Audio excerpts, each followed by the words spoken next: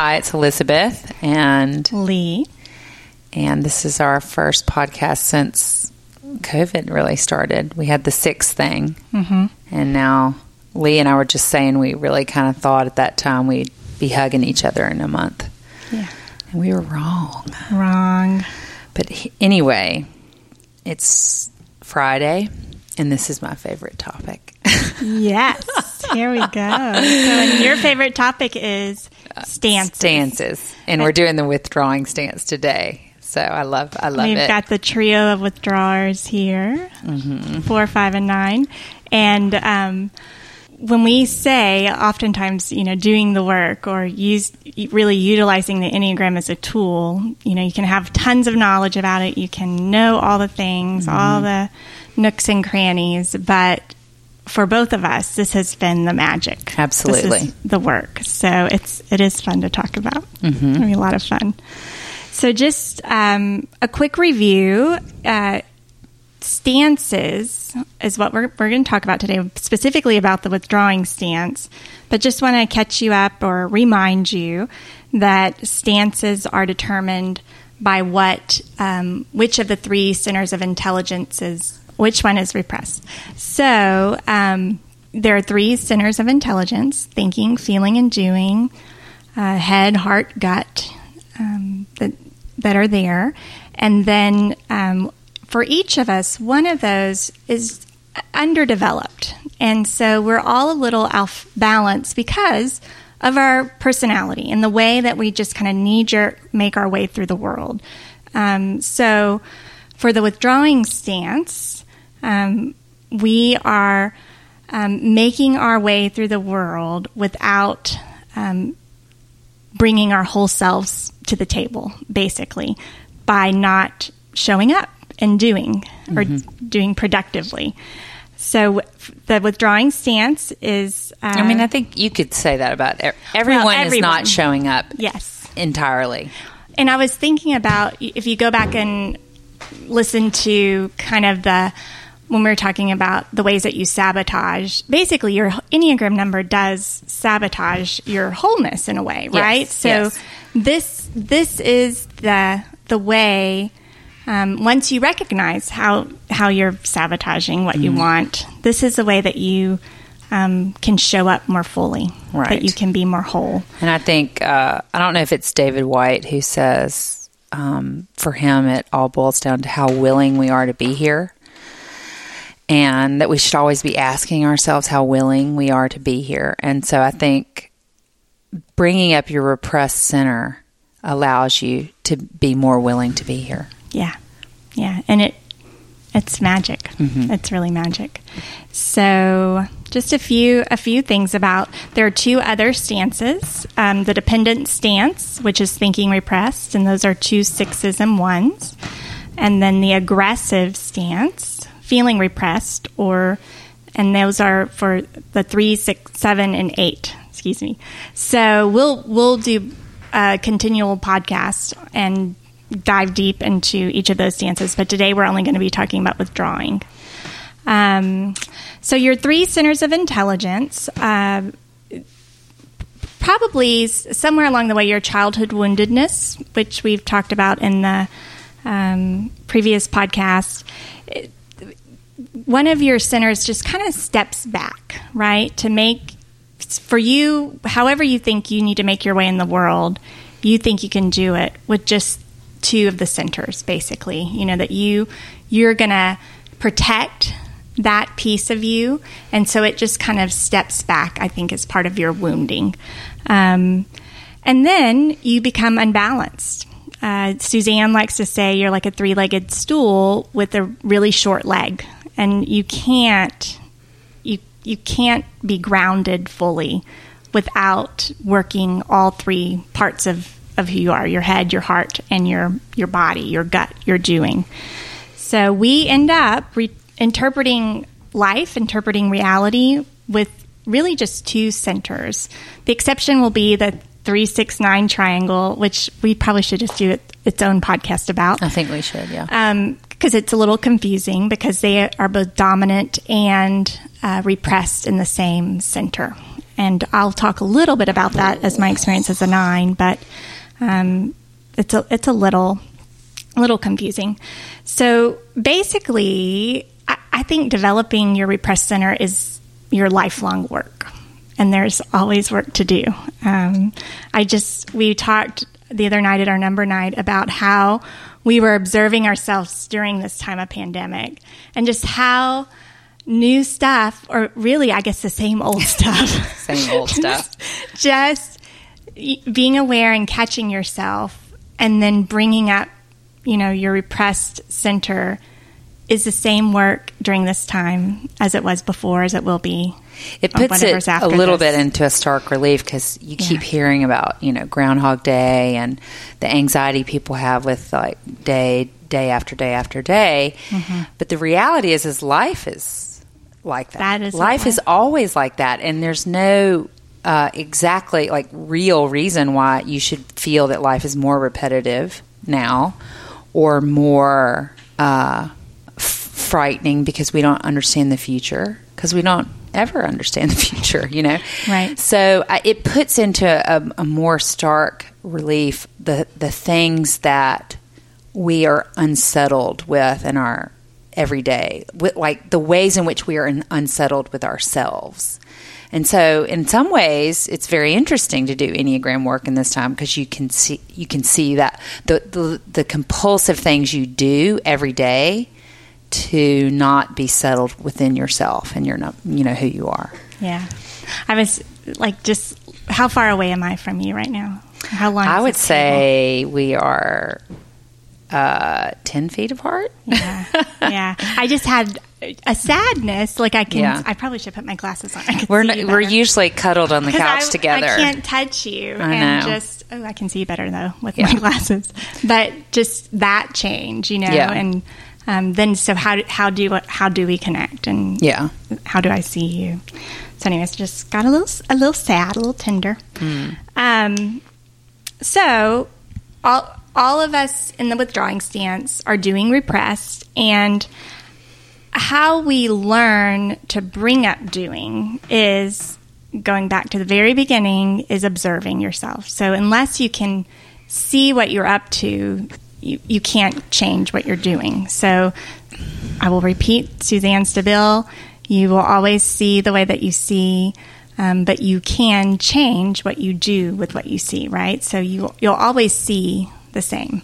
But if you are not aware of how you're seeing, it doesn't really matter. So I can say all day long that I'm a 9 because I took a test, but then if I never observe myself, it doesn't do any good. Right. I just kind of swim along, float down the river, without even realizing what I'm up to. Mm-hmm. So you have to observe yourself. And one way to say it, you would observe yourself of where you fall down again and again, or where you have kind of these knee-jerk reactions where your number is really at work, right? Where it's really, where you catch yourself again and again. And we'll go over some of those kind of ideas about what to look for, what you might be doing as a 4, 5, or 9, kind of habitually. Mm-hmm. And then the more you do that, you can hopefully choose something different, or train yourself to know that there's another way. And for all of us, it has to do with doing, right? When we catch ourselves. So let's start with just a general description of withdrawing stance. And this might not apply to every single 4, 5, and 9, but I think it gives you a good glimpse of the energy and kind of what we're up to doing repress. So the withdrawing stance is past oriented, and we think that's because you don't need to do anything in the past. We like to ponder, we like to ruminate, and be inside of ourselves, and our focus can be backwards, right? And so orientation to time is the past. Thinking and feeling, we think for all of us, feel a little less dangerous than doing, or productive doing, because it's a 9. I'm kind of doing all kinds of stuff, but not doing what I need to be doing. Mm-hmm. So And it fours feels a and little fives less, are kind of doing what they want to do. Yeah. Right. Yeah. All of us are in a way. I suppose so. Yeah. But when Alabelle heard us say that the other night at number night, she was just like, thank God she's not that. Like, as a 3, she was just like, thinking and feelings feels less dangerous. She's like, whatever. No way. I know. Isn't that funny? Weirdos. She's like, if you can't do, what's the point? God. What's the point of all of this? Reference point for the withdrawing stance for all of us is inside of ourselves. So we have big, fat interior castles. We develop an entire world in ourselves. So that's a very real part of who we are. And it makes a lot of sense about why we don't do a lot on the outside sometimes, right? We spend a lot of time cultivating our interior life. This group can be dissatisfied with their own life because we don't know how to act on our own behalf. So there's always a little something missing in different ways for all of us because we're not good at doing. We don't know. I think that, in stark relief again to the aggressive stance, the aggressive stance is kind of jumping into things without whether they should or shouldn't necessarily. And I think we're the opposite of that. There are times when we should be jumping into things and where it doesn't occur to us, all 4 of us in different ways, all 3 of us, 4, 5s, and 9s. It doesn't occur to us to jump into things. We lack agency. We lack the realization that that it's ours to do. Exactly. And at the end of the day, regardless of how intricate our interior world is, not being connected, not having agency is something's going to be missing. Right. So there is that dissatisfaction, but learning to listen to that and know that there's another way to not withdraw more, to make it go away. My knee-jerk reaction is to numb out even more, to make that dissatisfaction go away, right? But the antidote is to do it, to get out there, right? Yes. It's not... Yeah, I think what's really important is that shame for a 4 is healed by doing. Fear for a 5 is healed by doing. And anger for a I'm like, what? Anger for a 9 is healed by doing. Yeah. It's true. It's true. The antidote, as you say. Is. I like it. Another kind of generality about all of us is that we withdraw from what needs to be done. We like to do what we want to do, not necessarily what needs to be done. And oftentimes it is because we're so not great at acting on our own behalf, where it doesn't occur to us in different ways what needs to be done, or we can't always see it because of our Enneagram type, the way that we're used to making our way through the world. Until we start bringing up doing, we might not even see what we can do, or that it's ours to do. Yeah. Our reference point for what needs to be done may not be the same as what others see needs to be done. And I think this was from your notes. Do you have anything? Well, particular? I can just say that this morning I was on a Zoom. I have a Zoom Friday call with my nuclear family. And my mom, who's a 7, kept going, so did Henry get that job at HEB? Did he apply? And I just kept going, no. Was he thinking about it? And I'm like, no. And I finally said, Mom, I know that you would have applied for that job like a month ago, but he hasn't done it, And I think that probably a lot of the other numbers get a little frustrated with withdrawing numbers about our time frame on doing things. Yeah. Our time frame seems slow to the rest of the numbers. Because it is. Yeah. That's a good example. So kind of another way to say that is that until we do our work, we rarely take the initiative to do something about something. Yeah. So get a job. Do the thing that anyone else would do naturally, right? Yeah. Just, you know. She's just like, is there a reason he hasn't applied? No. I'm like, no, can't think of one. No. We have the internet. We have it's online. Yeah. We don't put ourselves in situation where, let's see, they don't think to put themselves in a situation. It doesn't occur to them that there is a place for them in this situation. What does that mean? I think that's probably me just being with my 4-ish language. I'm sorry. Okay. It's just again, just not seeing where your place is in it, even when it is. In a situation. Yeah. It's that old story of Suzanne where Joe didn't translate for the people who needed someone to translate into Spanish, and he was standing there and he speaks Spanish, but it didn't occur to him that he could do it. Or you and I being apprentices for 3 years under Suzanne, and it's been how many years since then? And it's never occurred to us to do this. Right. And how many times do people come up to us and say, "Are you going to teach?" Yeah. And we just, it doesn't, not only does it not occur to us, but we don't see that we're, the ones to do it. That there even is a situation. Yeah. Right. Or that we're qualified. Right. Even though we heck, we studied for 3 years, So, but it doesn't occur to us. And I have to say, I'm gonna riff a little bit on that, and I'm not trying to sound righteous or like I'm awesome or anything, but yes, we're annoying because we do things slow, and yes, we're withdrawing, and all that's super annoying, and I get it. But when a withdrawing number does decide to go do something, like when we're doing a podcast and Nathaniel did Midterms Matter, when we do decide to do something, we're qualified. Well, we've done the work, because it doesn't ever occur to us to do it. So when we finally do it, we're not someone who read a book and then decided to go teach a class. Right. We're not. That's not who we are. Yeah. Yeah. That's a different stance. It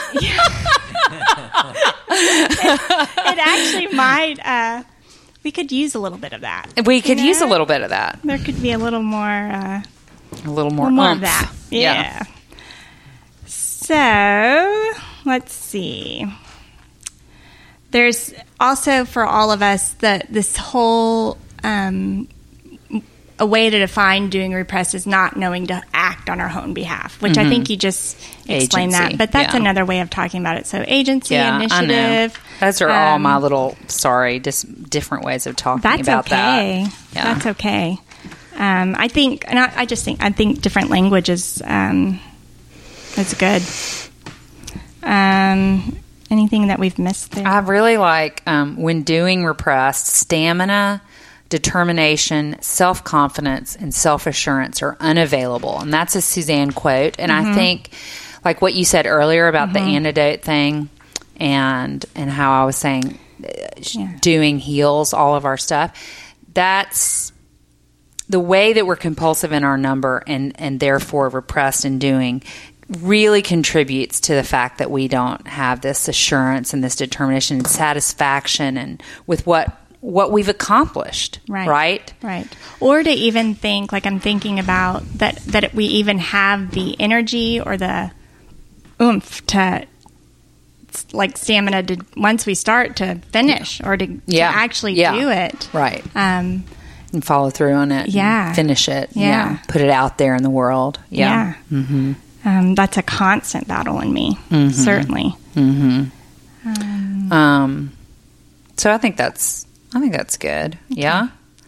I mean, I think the other thing too about like your repressed center being your most pure is really good too because so it stood down early. It stepped back because it got wounded in some way, and we kind of tucked it away. And so our doing is our most pure. It's our most immature. It's our least used. But when we develop it, and it's immature and awkward at first, it has a real purity. And I think one of the things Suzanne talks about is when you develop your repressed center, that pure part once you get past the awkwardness because you've been practicing is that's the best thing you have to offer the world. Yeah. So it's pretty exhilarating when I am, because it's undamaged. Yeah. It's an undamaged part of you. And there is something, at least for me, that feels a little childlike. I mean, there is the doing about doing the what needs to be done in the house and just tasks and that sort of thing. But for me, as a 9, when I do what I desire to do, yes, I mean, it just feels it feels very, very childlike to me, and so fun, and exhilarating and scary and all the things. Yeah, it's like it's the Mary Oliver. Just you don't have to be good; you just have to love what you love. Yes, love what you love. Yeah. Okay, so I'm going to talk about 4s. Boy, I love doing it. Okay, so first, for each number, we're going to talk about kind of observing yourself and your own personality. So for 4s, observing themselves in their number, observing where your attention naturally goes. For 4s, their attention naturally goes to what is missing. And that, for me, happens all the time in that, say, 8 people come to dinner at my house and 1 person doesn't say something about my art and 7 people say awesome things about my art. I focus on the 1 person that didn't say something about my art. So I naturally focus on the thing that is missing instead of the thing that was there for me, which makes 4s act very victim-y a lot. Playing the victim feeds into their sense of their abandonment, which is that childhood thing, and self-exceptionalism, that no one understands you.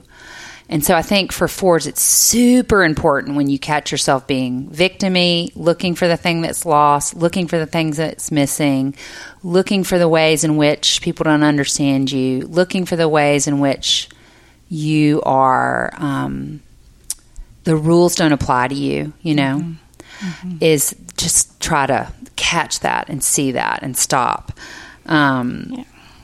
Also, 4s, because we're living in the past and we're feeling dominant, we tend to lament and ruminate. And you had written in your notes, Lee, that we lament and ruminate things that are not the right things to lament and ruminate, or something along those lines. And I took it out because I'm like, all lamenting and ruminating is not the right thing, right? Because all lamenting and ruminating is stuff that's already happened that you can't do a damn thing about, right? How about that? So I'm like, there is no right way to lament or ruminate. All lamenting and ruminating is BAD.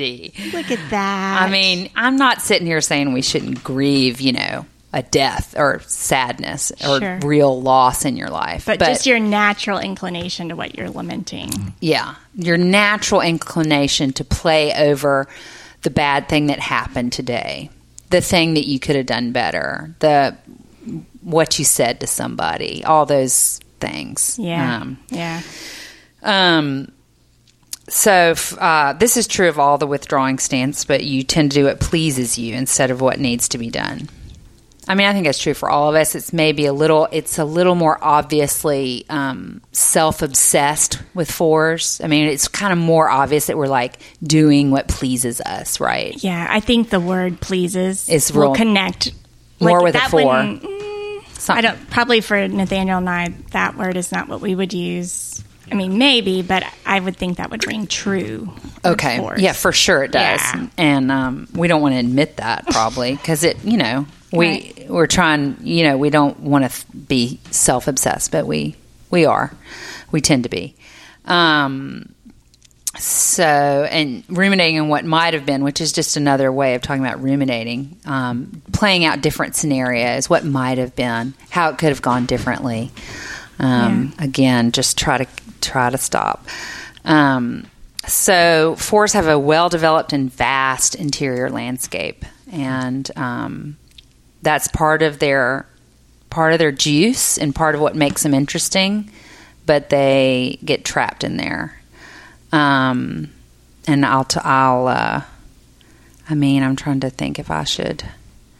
I mean, I think the main thing to say about that is that we spend so much time decorating that interior landscape and thinking about it and having feelings about it that we're not actualizing any of.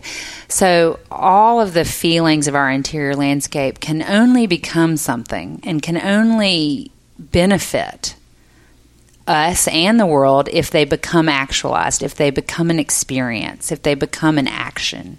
That's why they have to get out of our head and heart and into the world through our fingertips or whatever it is. I mean, for me, that's my artwork, but for every four, that's going to be a different. Whatever they're actualizing is a different thing. Right. Well, and it also, kind of going back to that generality for all of us, that there's this dissatisfaction.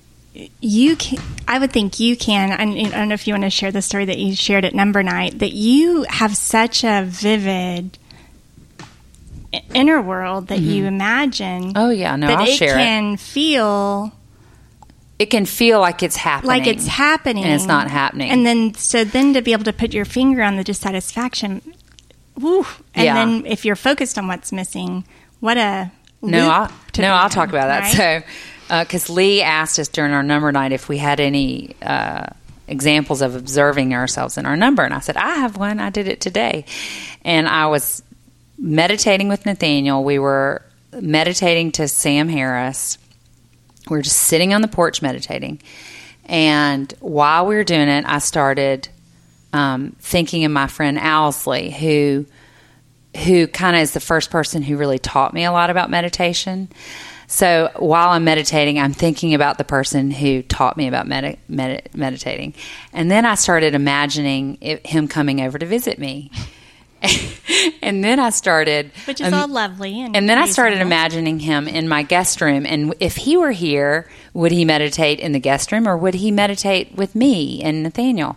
And if he meditated with me and Nathaniel, would it be like materialistic, like looking at us meditating? Or is there a way for us to do it together in a beautiful way that's not materialistic? And then I started thinking, well, if there is a way that we could do it together beautifully and not materialistically, what would that place look like? Which room in my house would it be? Would I have cushions? Would I have, what would be in the room? And then at that point, I'm like, Elizabeth, you're not meditating. And so I know, of course, you're supposed to let the flat, hold big thought, whatever decorated fantasy float down the river. But it was an interesting catch because I realized that what I'm trying to do is have a meditation practice. Mm-hmm. And in the meditation practice, I'm sitting here having these internal fantasies, which take over, you could say, the mundane practice of what you're trying to do. Right. And so then what happens when you allow yourself to continually doing that, you lose the satisfaction of the stamina of staying with the mundane. That's so good. And that happens and over to you time, all that's the what takes you down. Yes. And makes you feel shame and makes you feel unaccomplished. Yeah. I mean, it's just a tiny example, but we do it all the time. As a 4, that is happening all the time. All the time. All the time. And practicing catching yourself and being present and doing the mundane, sitting on the porch. Yeah. Just sitting there. Gosh. Yeah. I mean, that's a great example.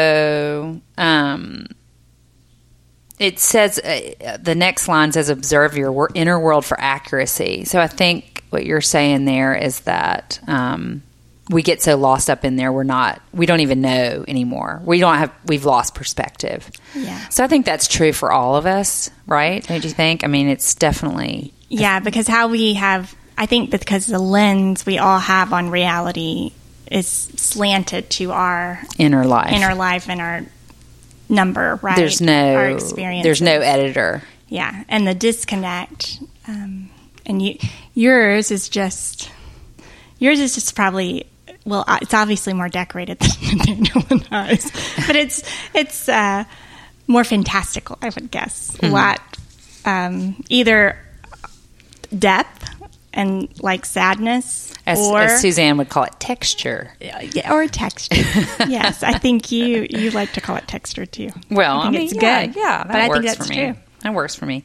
So, marching orders for a 4 are when you have a mood change, interrupt that mood change or observe the mood change. Observe it and interrupt it. I think that's kind of the same thing. But, and I think that's when you can tap into the doing and kind of catch the mood change and try to go do something instead of ruminating. Have a mantra of think and do, think and do, think and do. Identify your gifts and just do them. Don't brag about them. Don't talk about them. Now, I think, I think that's a little tricky with the withdrawing because I think there's a part of me too that could just make art for the rest of my life and get really in a bubble about it. And, there's a lot of mundane and sort of practical parts of that career that need to be dealt with that are not about bragging but are about putting yourself out there. And so I don't want to give the wrong impression about that because I think for me, I actually personally feel that I need to work harder at talking about what I do to people because that's really hard. But it should only come after sustained doing. Like really make like that, that starts to feel a little 3, but a 4 really, really needs to make sure that any kind of over-analysis, talking about what you're doing, comes after a long period of really sustained and disciplined work. Yeah. Yeah. Well, and I think another way to say that is you are finding what's yours to do, right? You could be distracted by a million different things, even ignoring your art, right? You could, whatever you've decided will decorate your interior, wherever that leads you and that you think will be exceptional or more textured. But you going to your studio regularly and just doing the work and sloshing through it. Like there is something about that, even though it's art, even though it's that piece, you're doing the mundane in it. Yes. It's partly it's because it's yours to do. Yes. Right? Yes. Yeah. Yeah. Let's see. Eliminate if only thinking. So you have to catch yourself. That's kind of back to ruminating.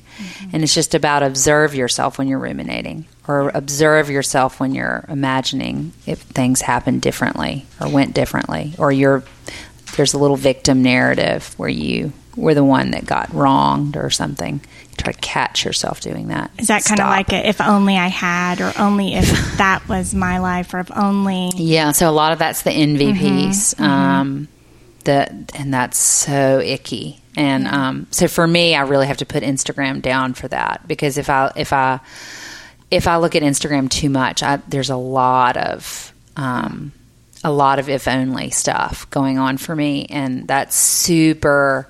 Not only does it bring up the shame and anxiety in me, but it distracts me from what I was already on about. So and that muddies the water further. So I think your if onlys can get so distracting because you can have so many of them.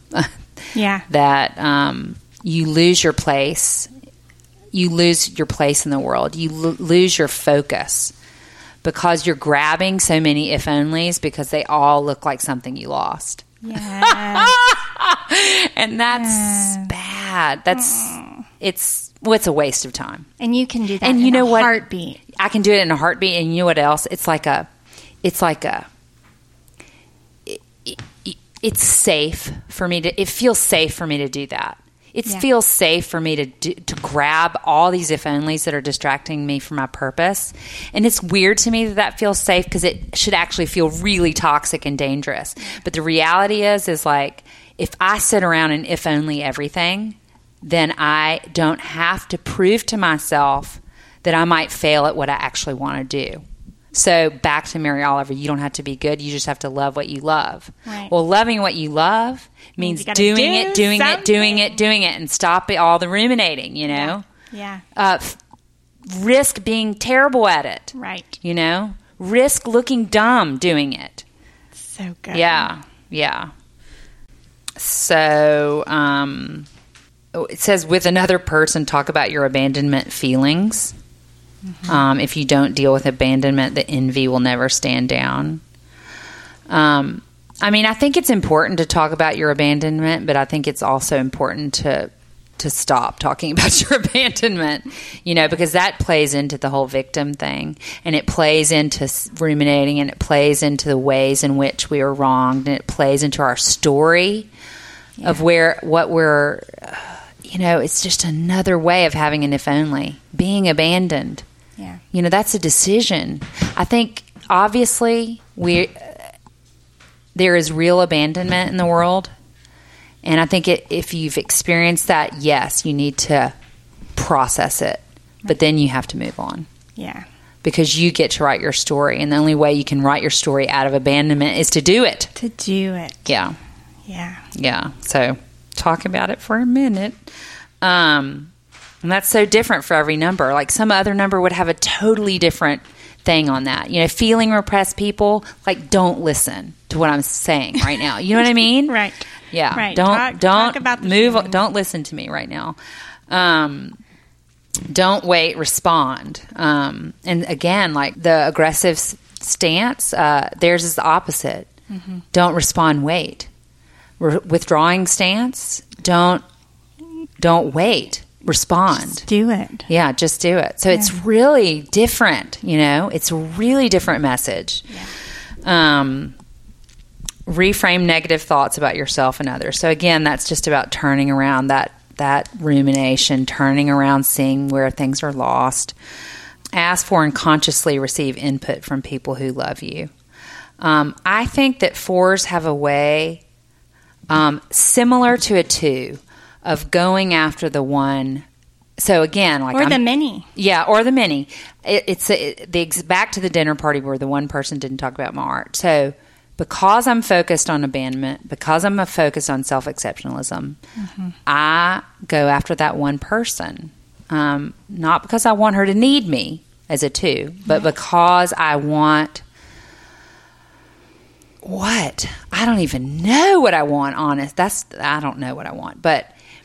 But also focusing on that one person who is not all about me keeps me from doing as well, because I'm sitting there trying different tap dances to see where I can get with this one person instead of investing in the people that are already there for me, who are already saying yes and kind of holding me to a higher place and saying, no, I'm not going to listen to you talk about your mother one more time. You're going to, you know, finding those people who already love you where you are, and sort of, it's a way of taking on the responsibility of doing. So I think 4s have a way of hanging out with people who don't love them well, so they can continue not loving themselves well and not seeing what's theirs to do.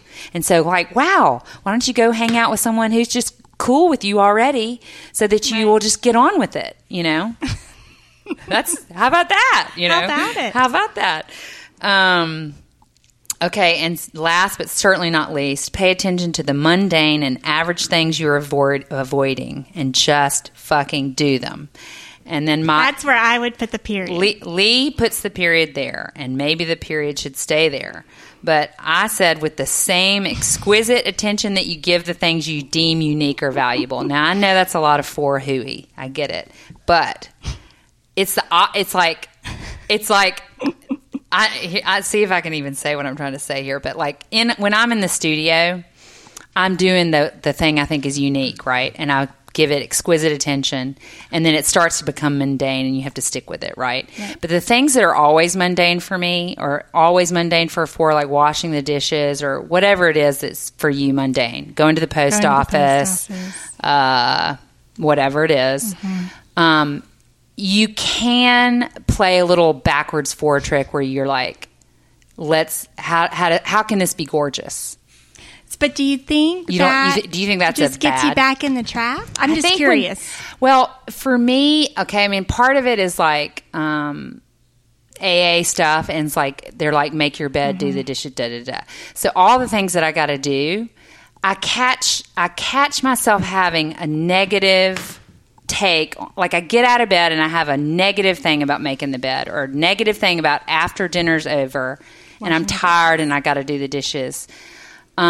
I feel deep satisfaction when I trick myself into doing it anyway, and doing it with exquisite attention. Now, I know that sounds 4-y, but if I can trick myself into doing it, just right then, like, don't waste a lot of time with all that, but just make the bed and like, I guess you could just say, be really present to making the bed. Be really present to doing the dishes. Yeah. And then you get to go have a bubble bath and snuggle. Right. And you're going to feel good about the bubble bath and the snuggle because you did all the other stuff did the work really well and without procrastinating. Yeah. Yeah. That's all I got. Well, so I think it might be helpful. You know, we've talked about how it's magic. And can you think back to when we kind of learned this about ourselves, and what, you know, maybe it's not at that time in space when we were apprentices, but can you talk about the difference that it's made for you as you've brought up doing, like, or give a couple of examples, or just kind of talk about how that's worked? First of all, I don't think I was aware that I was doing repressed. Yeah. And I wasn't aware that it was a problem. And I think if you ask most people who know me well, they would say that I'm doing all the time. And I'm sure they would say that about you guys. But I think 4s have a way of doing things with so much passion and texture, shall we say, that people are tricked into thinking they're getting a lot done. You know, and we trick ourselves into thinking we're getting a lot done, when the reality is we're just decorating our inside castle and getting some things done. Yeah, you know, and maybe in a way it's about, you know, honestly, it's about really boundarying your feelings. Like, 4s they feel so entitled to their feelings, and so when I know that my medicine is to boundary my feelings and put like a big wall. Again, that's not that aggressive people don't listen. Like that seems so odd to me because I believe so strongly that my feelings are exquisite or interesting. I'm so enamored of my own feelings that I don't want to boundary them. But boundarying them is what gets me what I want, because I'm doing, you know, I mean, all the things that I'm enamored with are not going, they're useless unless I'm enacting them.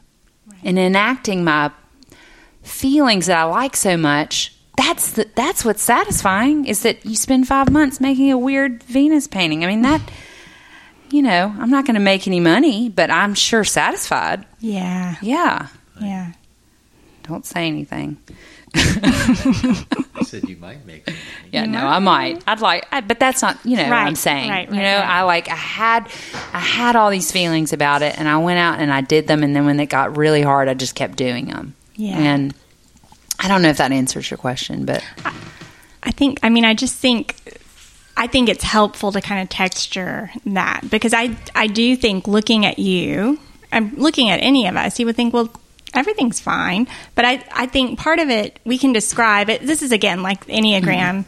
You have to observe yourself and listen, and you might have to listen to lots of different teachers or hear it in a different way, or it has to hit you at the right time. And we can't even tell you what your doing is. Like, we can tell 4s that it's the mundane, that it's the everyday thing that you don't want to do, right? Because it kind of gets you out of yourself, right? It gets you going. but that could look different for all of you. It could look different, and we don't know your kind of what you're avoiding or what you're holding back, right? Mm-hmm. And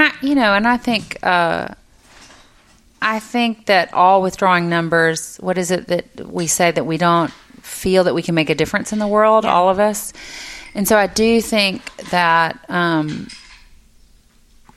I think that I have a lot of feelings about how I can maybe make a difference in the world, but my shame around that not being enough, or like it might fail or whatever, keeps me from doing it properly. And so, because I'm trying to protect myself, but in trying to protect myself and not do those things that are the biggest things inside my heart, right? Then I disappoint myself further and further and further until you're just so far down on it. And I think the part that we can't, we can tell you this all day long, and if you're 4, it will probably not make sense until you do it. Yeah. Right? We can tell you all day long, if you don't want to go to the post office, you just don't do the dishes, and you wish, you play the victim because you had dishes, or what have you, whatever your narrative is. It sounds kind of trite to say, hey, your work is actually in doing the dishes. Yeah. But that somehow there's magic in that, or the magic is in the mundane kind of space is where it opens up. It's hard to explain that until you do it. Well, right? I mean, also I kind of want to say, I mean, it's not just the dishes. It's not. Right. So I think that the work is, doing what is yours to do, which is, I think, connected to the biggest thing in your heart that you're afraid of. And so what's yours to do is the biggest thing in your heart. Where it gets hard is that you do that biggest thing in your heart all day. You go balls to the wall. You do it when it gets tricky. And then you also go to the post office, do the dishes, make your bed, do dinner, and are nice to people. And that's not special. That's not you don't get to, at the end of the day, pat yourself on the back and think you're awesome because you worked all day in the studio and you did the dishes without having a hissy fit. You just did them because that's what people do, right? Yes. And that somehow makes you whole. Yes. Right? Yes. That doing both. Doing both, all those things, and not feeling exceptional or special about it. You can't get tricked there either. You just do it, and you can feel satisfied, but then you get up the next day and you do it again. Yeah. Okay, should we move to 5s? Okay, 5s. So 5s are taking in reality with thinking, and then they're having feelings about their thoughts. And I think one thing I want to say about that is that having feelings about your thoughts do not ever seem like feelings in any way. You know what I mean? Like I feel like 4s can, and y'all call bullshit on me if you want to, but I think I can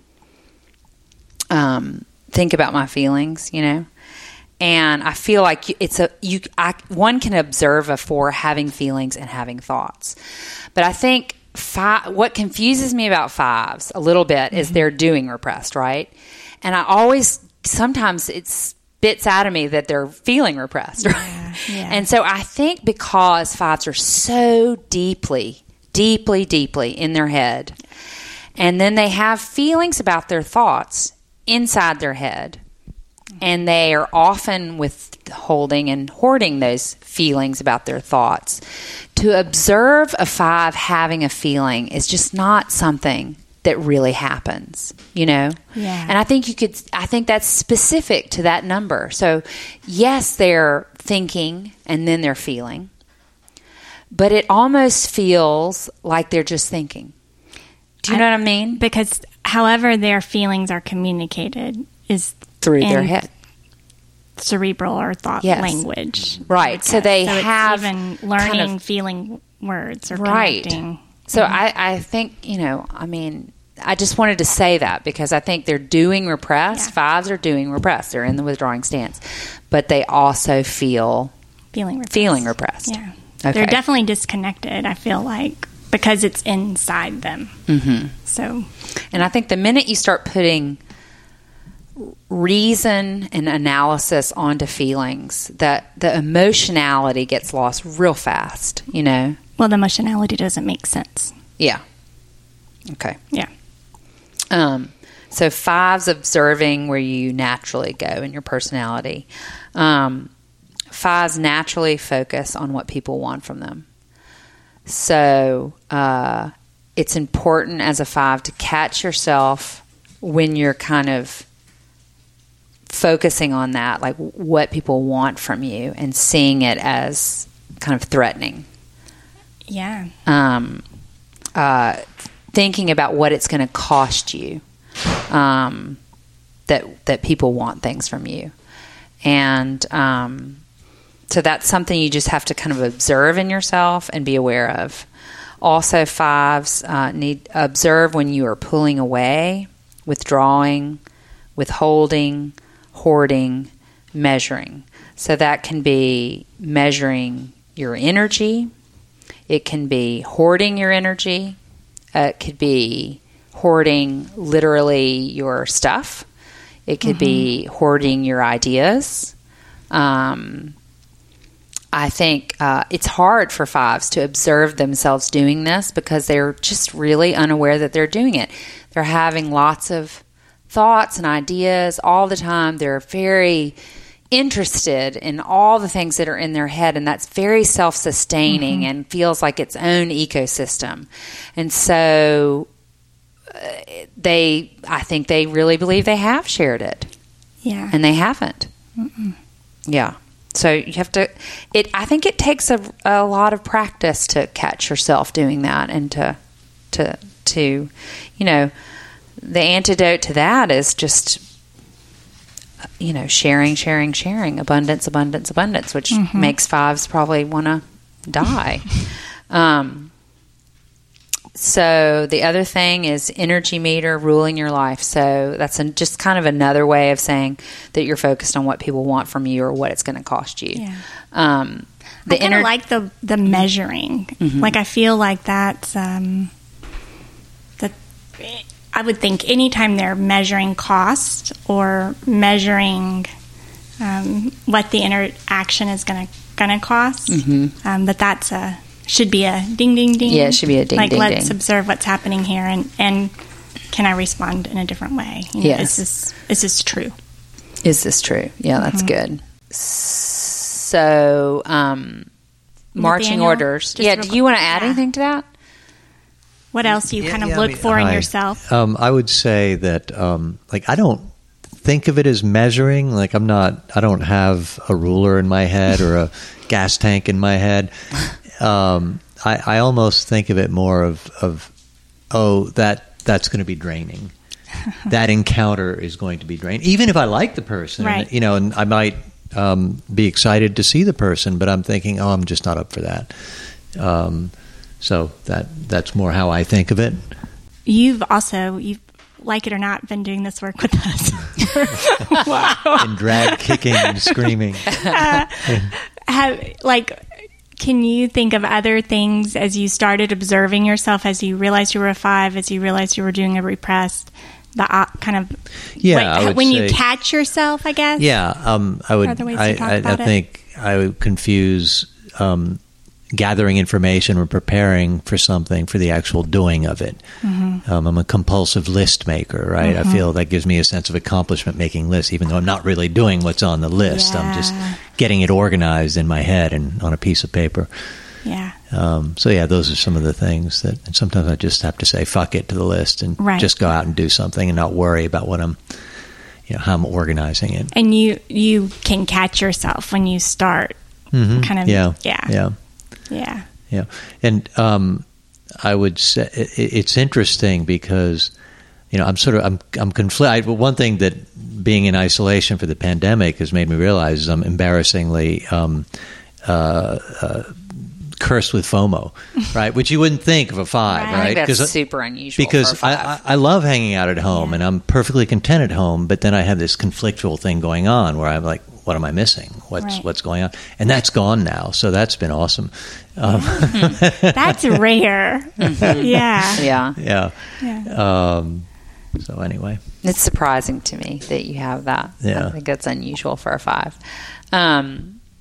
So one of the marching order for 5s is to do something with your gift of neutrality. So 5s have a kind of a natural gift of being neutral and detached because their emotions are not entangled with their analysis and thoughts and ideas. And I think Nathaniel got involved with Midterms Matter last year when we were doing work for getting the 2 years ago. Getting the our goal was to get the young vote out in Texas because we have really abysmal numbers on that. And we were a nonpartisan organization trying to get the young vote out. And there was a lot of pressure for us to not be a neutral organization. And Nathaniel really took the helm of being energized for that organization, but also with really explaining to people very beautifully how it's the vote that matters for everybody and how the neutrality matters, how it's a bridge, how it's the healing of our nation. And he became very expansive and very ambitious in all the activities and the things he organized and did for that, and all the activation at ACL and all the things we did, which was exhausting and extra on top of all of our jobs. So I just bring that up because I think it's an example of a 5 using their gift of neutrality. It was beautiful to watch. Yeah. So that's important, 5s. Also, self-reliance is your autopilot. And I think that you feel, your needs don't matter. You don't want your needs to matter. You don't feel like you have needs. You don't want to burden anyone with your needs. So there's a lot of pride around self-reliance, and you have to kind of catch yourself when you're like, I've got this. I don't need to ask for help. And you have to almost make yourself, you almost have to it almost needs to be a mantra every day where you're like, I'm going to ask for help, or I'm going to find someone to share this with and not do this alone. Yeah, asking for help is super hard. And I think it's it's the triple whammy, right? Because we're in our head. Asking for help is a loss of control. You're moving out of the information gathering. And also, there's an element of shame in saying that your needs matter, because we're so inherently convinced that our needs don't matter. So when you go out there in the world and say, my needs don't matter, that feels a little bit shameful to ask for that. Vulnerable. Yeah. Shameful, vulnerable. And or I was thinking, 5s are so, I got this. I know how to do this. I have made the list. I've done the research. I can take care of things. I can. Yeah, one of our deepest fears is being or seeming incompetent. Yeah. Right? We hate that. And there is, not naturally for all of us, but for you all, there is something that feels incompetent about not being able to meet all of your own needs. Right, that's well said.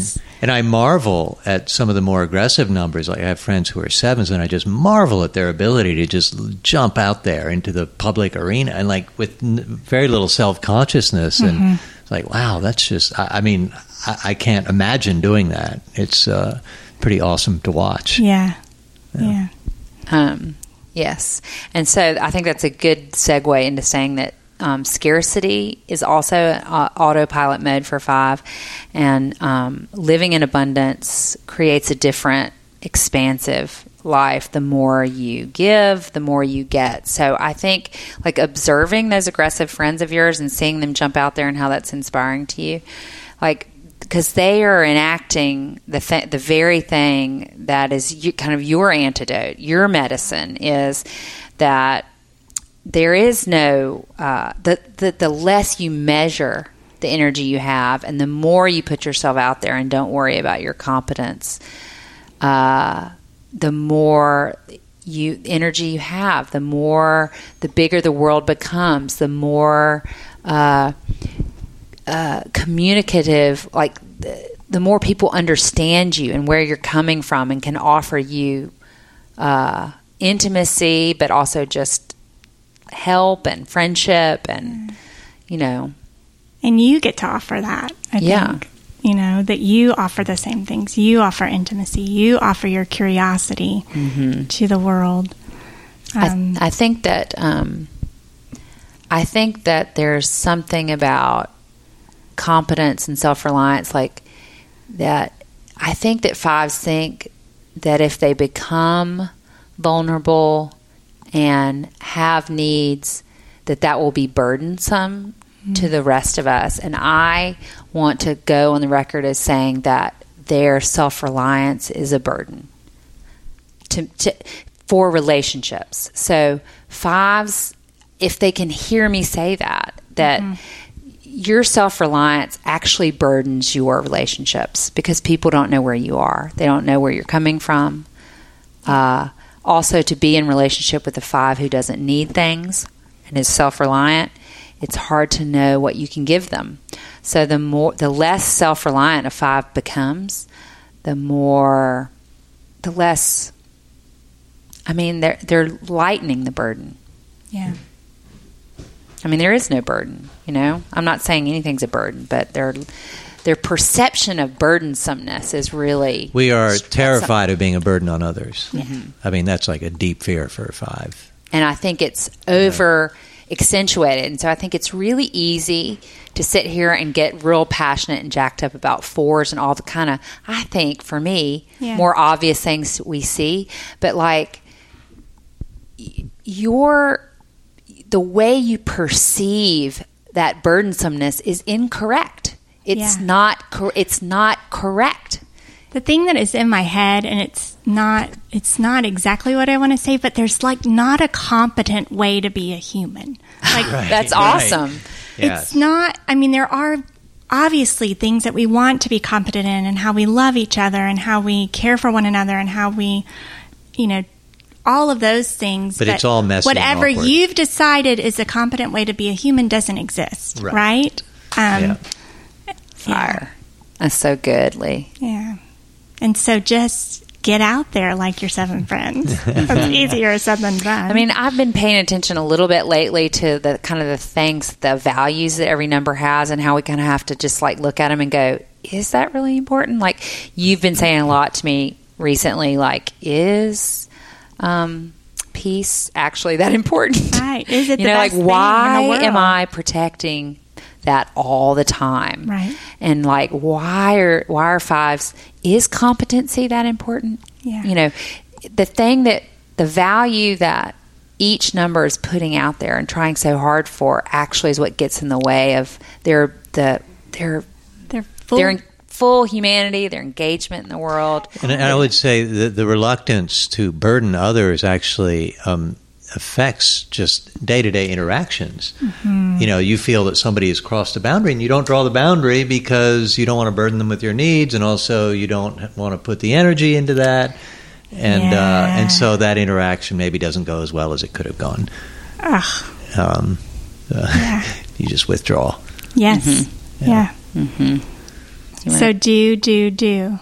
Five. Do you want to tell us anything else? Any other stories or examples of when you thought you didn't have enough, but you did? Oh, gosh. I don't have one top of mind. I'm sure I'll think of one. But I mean, like, it's real obvious for me to think about getting out of my feelings and doing. So what does it mean to get out of your head and do? I guess you're not procrastinating.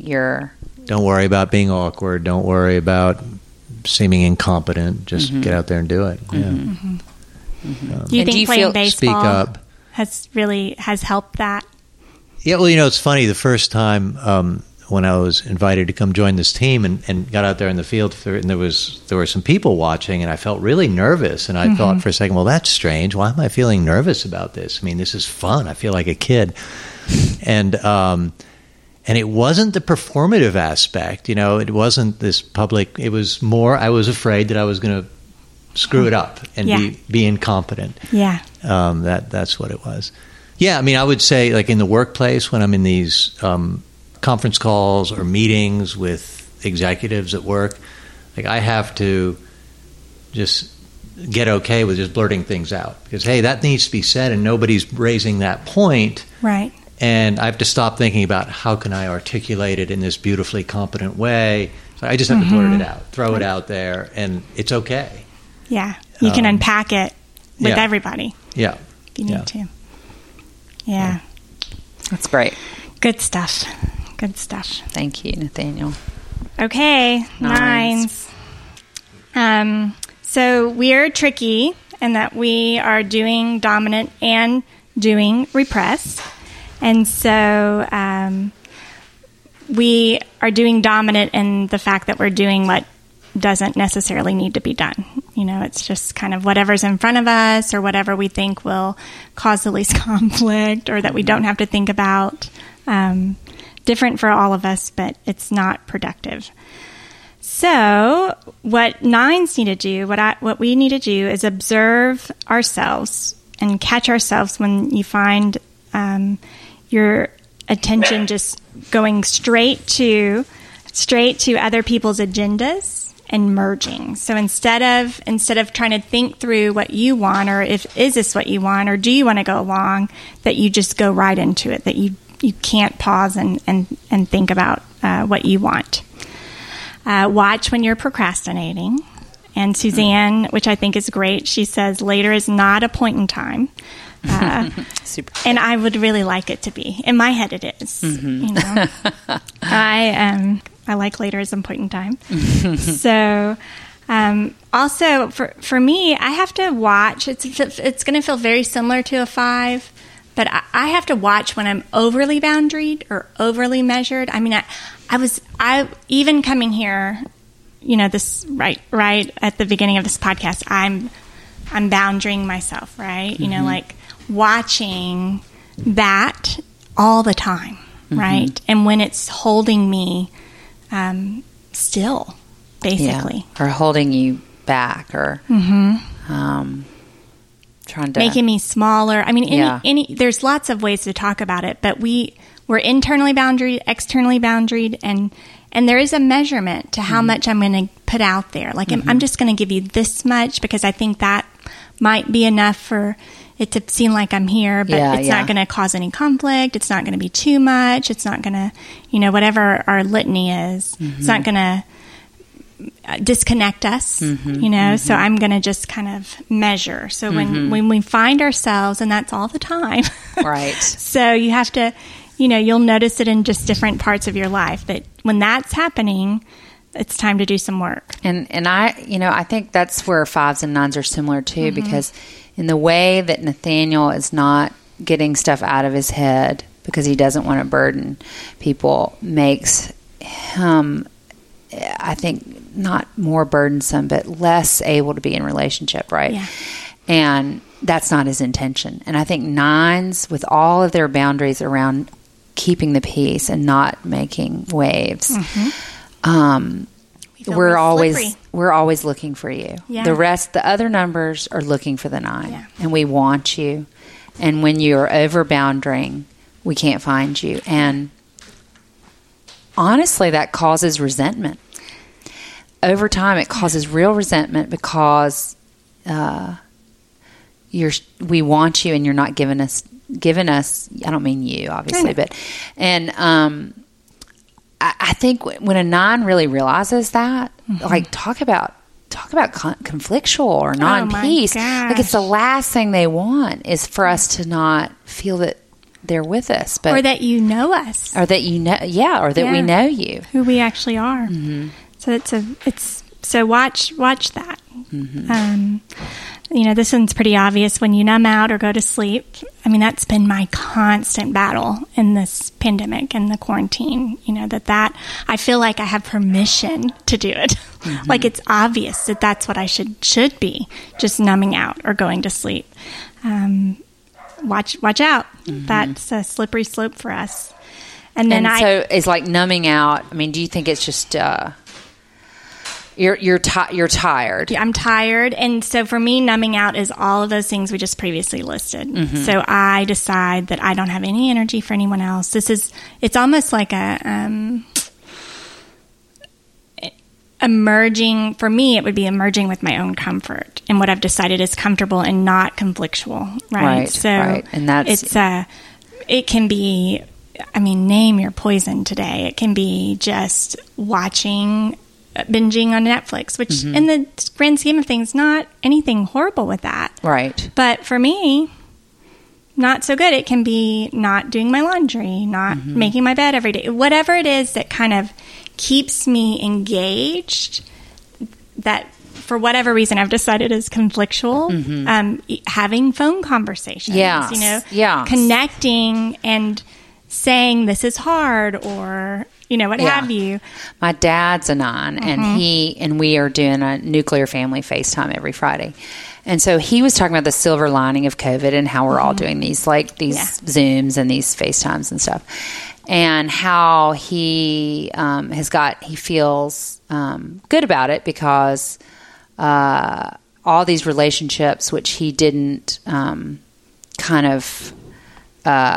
have the initiative to go after before are just kind of happening in this kind of managed way, and I think he may have tricked himself into thinking that he was all along like that this is a new issue, right? Whereas all along throughout his life there were opportunities where he could have engaged and stepped out into, whether that means calling someone who lives far away that you haven't talked to in a long time, or writing a letter, or whatever it is, FaceTiming, kind of that vulnerable initiative for a connection that 9s tend to forget. And I think my brother on the FaceTime, he's like, well, the rest of us we weren't like, he's like, my brother was like, I'm not connecting with anyone right now that I wasn't already connected to. Right. Was his point. Yeah.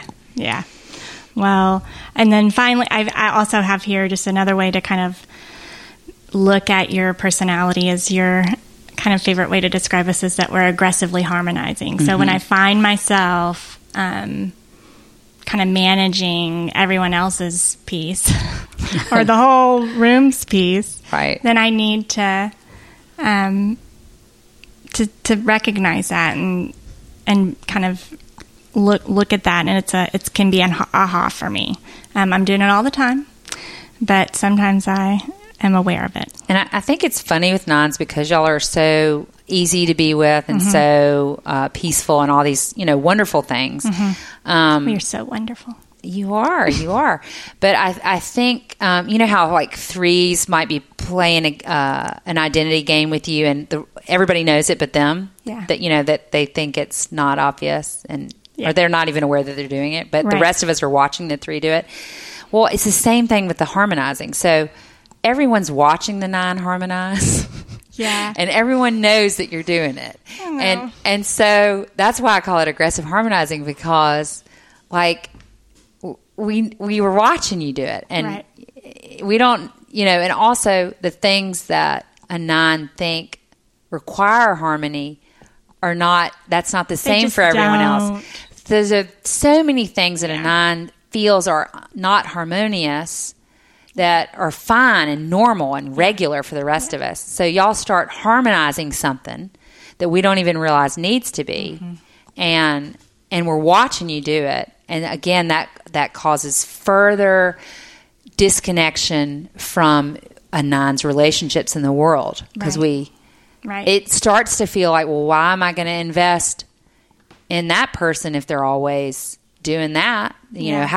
What are the millions of things they're not willing to engage with me on, or have my back for, or whatever, Yeah. And I think, part of recognizing that and part of bringing up doing is that when you're doing and just responding and putting yourself out there, not from your knee-jerk kind of 9 way, but doing productively, you're kind of building those conflict muscles, or you kind of get used to the instability of not everyone being peaceful in the way you think it should be, right? Mm-hmm. And so you can stop aggressively harmonizing in some ways, which is nice. Very nice. Let others take care of that. So for a 9, I was telling you the other day that this sounds so cheesy, but for whatever reason, when Suzanne said, it's like the Nike commercial, just do it, that would be magic for me is so strange. But that's it for a 9. hear you. It's just do it. Just do it already. Mm-hmm. And that is from listening to what I want. Just listen, and then do it, right? Mm-hmm. Do who I am, basically, right? So whatever that looks like. So ways to develop that in ourselves are start saying what we want. So say it out loud, say what you want. And don't you think that's hard? So hard. Yeah. Yeah. Because so hard. Don't you think that a lot of times 9s, when they're able to stop for a second and think about what they want or desire, it often is it's something they've already merged with, like it's a relationship they've already merged with, and so they identify what the partner wants. Yeah, and it can feel passive aggressive, and they're just like, that's what I want. Mm-hmm. But it's like you have to go one or however many more steps into what you want. Yeah, and it's something deeper generally than what you thought was peaceful. Yeah, or was the thing. Yeah. So whether it's relationship, whether it's this conflict-free zone, go deeper. What do I want in this space? So we have to practice listening for that. So and then saying it out loud, even to ourselves, quite honestly. So this is a very Elizabeth sentence. Release repressed fear, rage, and desire, which all equal conflict for us. So, yes, all of those things I think are part of what we want. It's part of getting in touch with who we are. And they all, just saying those words feels conflictual to me. Mm-hmm. So to be able to say that and release that means that we're out in the world, that we're doing. And then when I mentioned this, when we start doing productively, that is when we start building our conflict muscles, right? So that's when we know that the world is not going to fall apart from our perceived sense of conflict, and even if there is a ginormous conflict. Right. And it is a conflict. Yeah. And everybody knows it. Guess what? The world still is okay. Right. Like that, the only way to know that is to do and to build those muscles. And then the next time, it's easier to move into that and to say what you want and know that even if it's awkward, even if everyone's not comfortable, even if I am not comfortable, I've got the muscles, I can get through it, that I can be present to that. So, and it's more than getting through it, don't you think? I think being present. It may feel like getting through it, but then on the other side of it, I'm always more whole. Yeah, for sure, every time. Some conflicts. Not so much. But. Well, I guess there's discernment there. It's not like we're telling 9s to go run into every conflict, which they're not going to do anyway. But except in our car. In my car.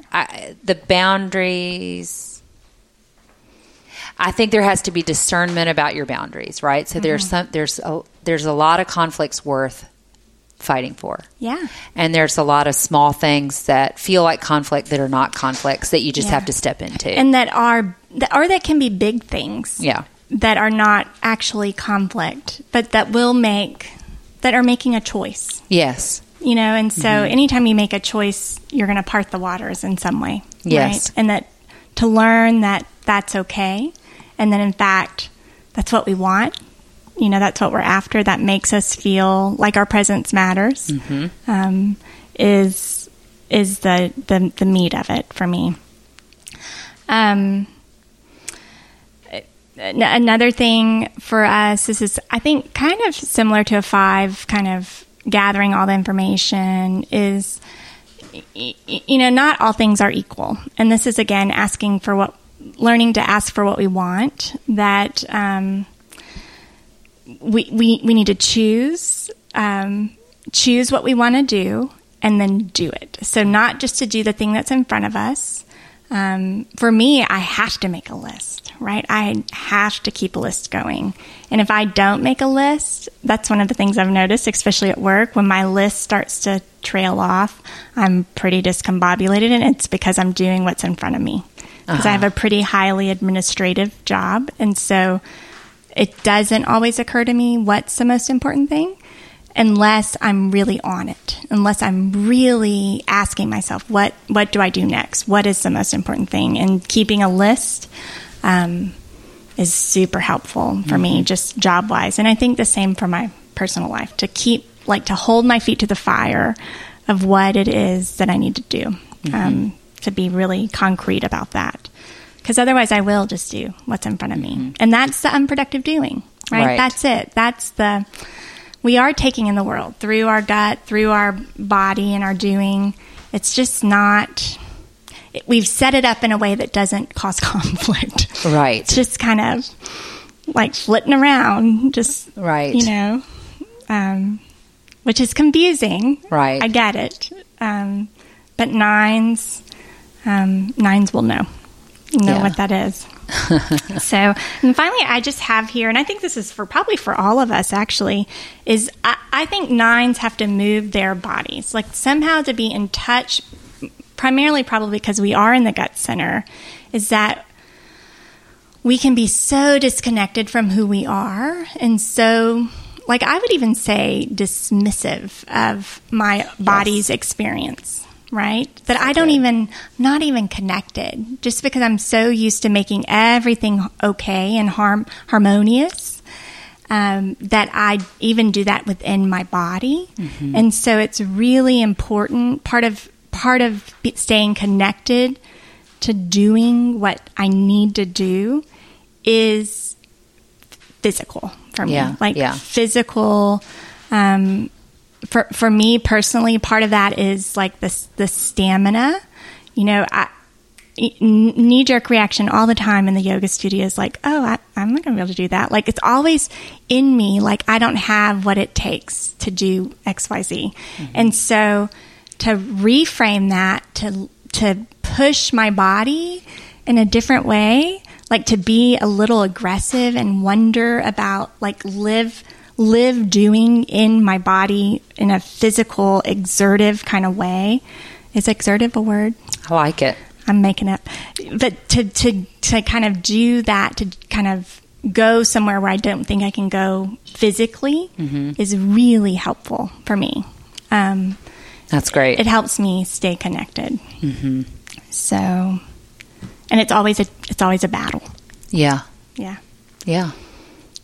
And I think it's true with drawing stances. There's always somewhere that we're all being called to go that we don't think we can do.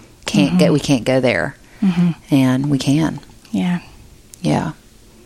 All right. Well, thanks. That was a little long, but hopefully it was worth it. But I've been trying to talk Scott into editing a lot of it out, this whole time. And we're gonna get this into every stance. And we're excited. Yeah. All right, take care of yourself. You call my phone thinking I'm doing nothing better. I'm just waiting for it to stop so I can get back to it. How funny family is actually fucking has you in bits. Your mum has good genes but dad's are ripped. Dance like no one is awkward. To music listen too lit. You'd worry less about what they thought if you knew how little they did. Bunch of better things, they fucking love all of the guessing. Someone just met your ex thinking they met someone special. I was gonna call you back, I swear, just as soon as I felt. The phone is ringing, can't use it till it stops. I moan and listen, the tone emits. The only man in black.